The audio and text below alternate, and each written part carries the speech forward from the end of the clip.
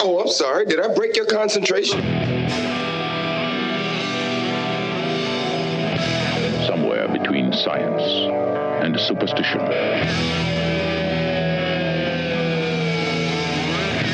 We have such sights to show you.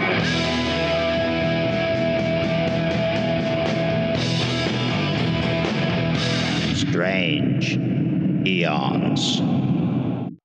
Welcome to a very special mini episode of Strange Eons Radio. That's Eric over there. Hello. That's Vanessa over there. Hello. I'm Kelly. Happy Father's Day, everybody. Happy Father's Day. It only seemed proper that we do a Father's Day episode since we did a Mother's Day episode. Yep. Yeah. The always overlooked holiday. Yeah. This is one of the 2 days I actually get on the phone with my dad, and we'll talk for about 20 minutes. He's deaf as a doorknob, so it's a lot of us saying things to each other and then just a pause while he tries to figure out what I actually said. and sometimes we have the best conversations this way. Aww. You Nice. guys should try to Zoom each other. Maybe he can read your lips. Ridiculous. My dad is 88 years old. I'm not going to ask him to figure out Zoom. Aww. That's awesome. I teased back in the Mother's Day episode about, talking about my dad coming down and letting me know how totally fine it was that I was gay. But that's not the story I'm going to tell you about. Okay. I have a million stories about my dad. My dad is a character. I love him dearly. And for this one in particular, because he saved me. Hey, Eric, remember when we were talking about Top Gun and how there were like recruiters sitting in the theater and all that stuff? Well, there were also recruiters in high school. You know, when you become senior, you're being talked to by a lot of guys. And I had taken, the military stuff. And they had taken my name because I wasn't exactly sure what I was going to do. But I did know I did not want to be in the military. I was just too much of a pussy to say fuck off to these soldiers, So they had my name, they had my number, and they would call the house every once in a while. And I would just, kind of like avoid the calls or whatever. And finally they called and they got me and they were talking. And I was just kind of like, I don't really think this is for me. This is not what I really want to do. And they were pressuring. That was, a big pressure. The military I remember would get those on calls. there. And, so my dad, though, we had, back in the day, you've got the landline, you pick up the phone, and if somebody else is on the phone, you can hear what they're saying, right? So my dad could hear me kind of struggling to stand up to these guys. And he gets on the phone. He just picks up the phone. He goes, listen, he already is all he can be. Leave him alone. And that was it. We hung up, and I didn't go into the military.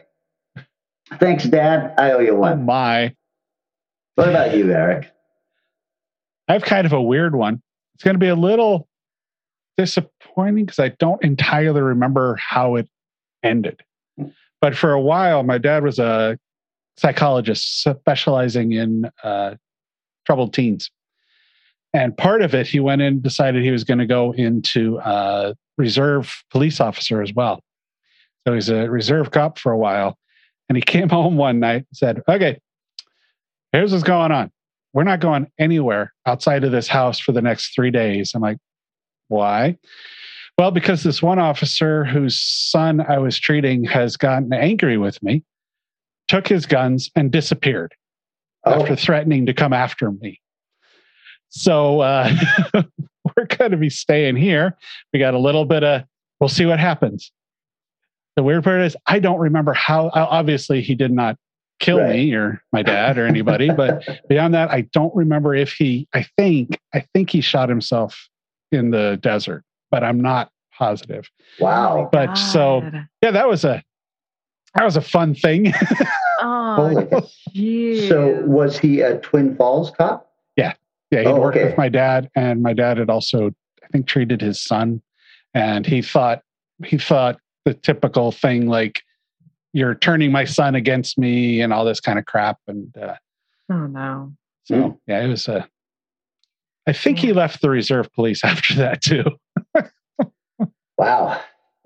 Oh gosh. Well, yeah, no, similar to you, Eric. I kind of have a lot of really weird stories about my dad, but just to give you a little context, my dad was like ex-military and then became a truck driver, but he was also a poet. And he was like writing poetry on the road and a photographer. Nice. And he used to climb mountains. And like, this is just very, he was a really larger than life kind of character. But one thing he was definitely was a movie aficionado. Oh. So he wasn't around a lot. But when I did hang out with him, there was a couple of times where he would take me to a movie.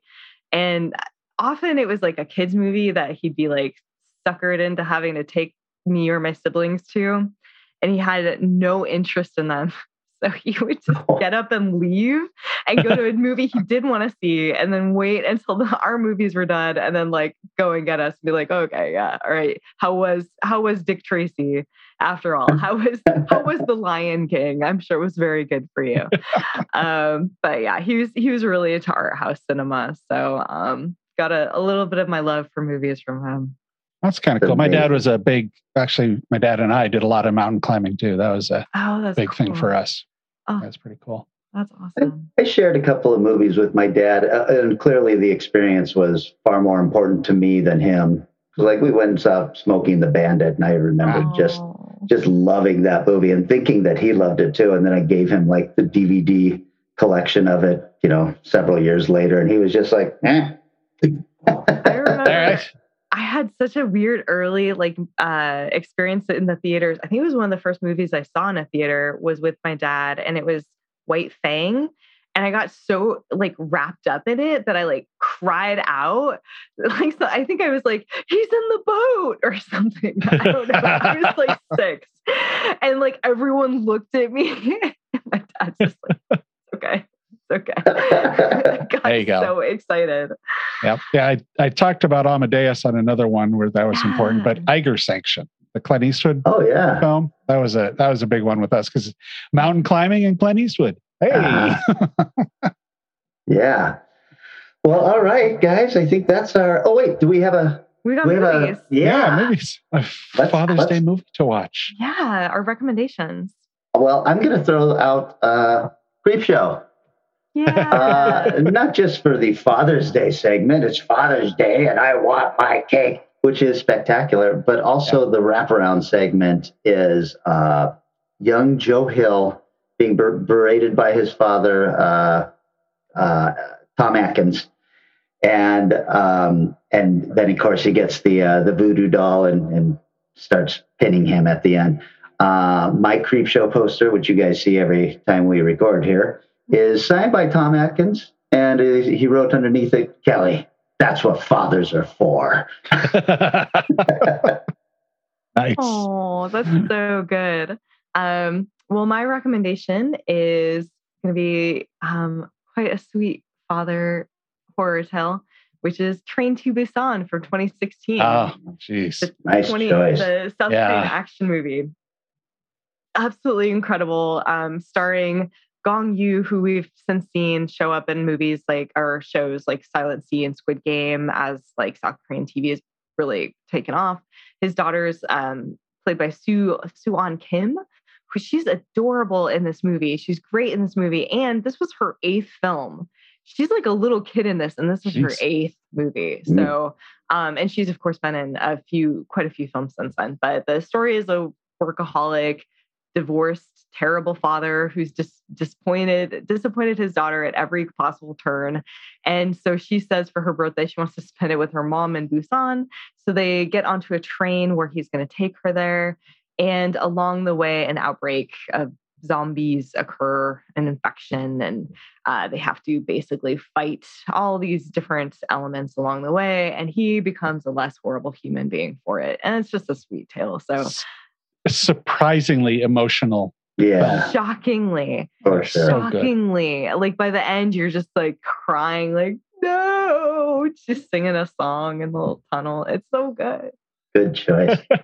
Well, I went with a Australian film for mine called The Loved Ones. Oh, yes. My God. I'm afraid of seeing that movie. It's a dark film. It's really dark.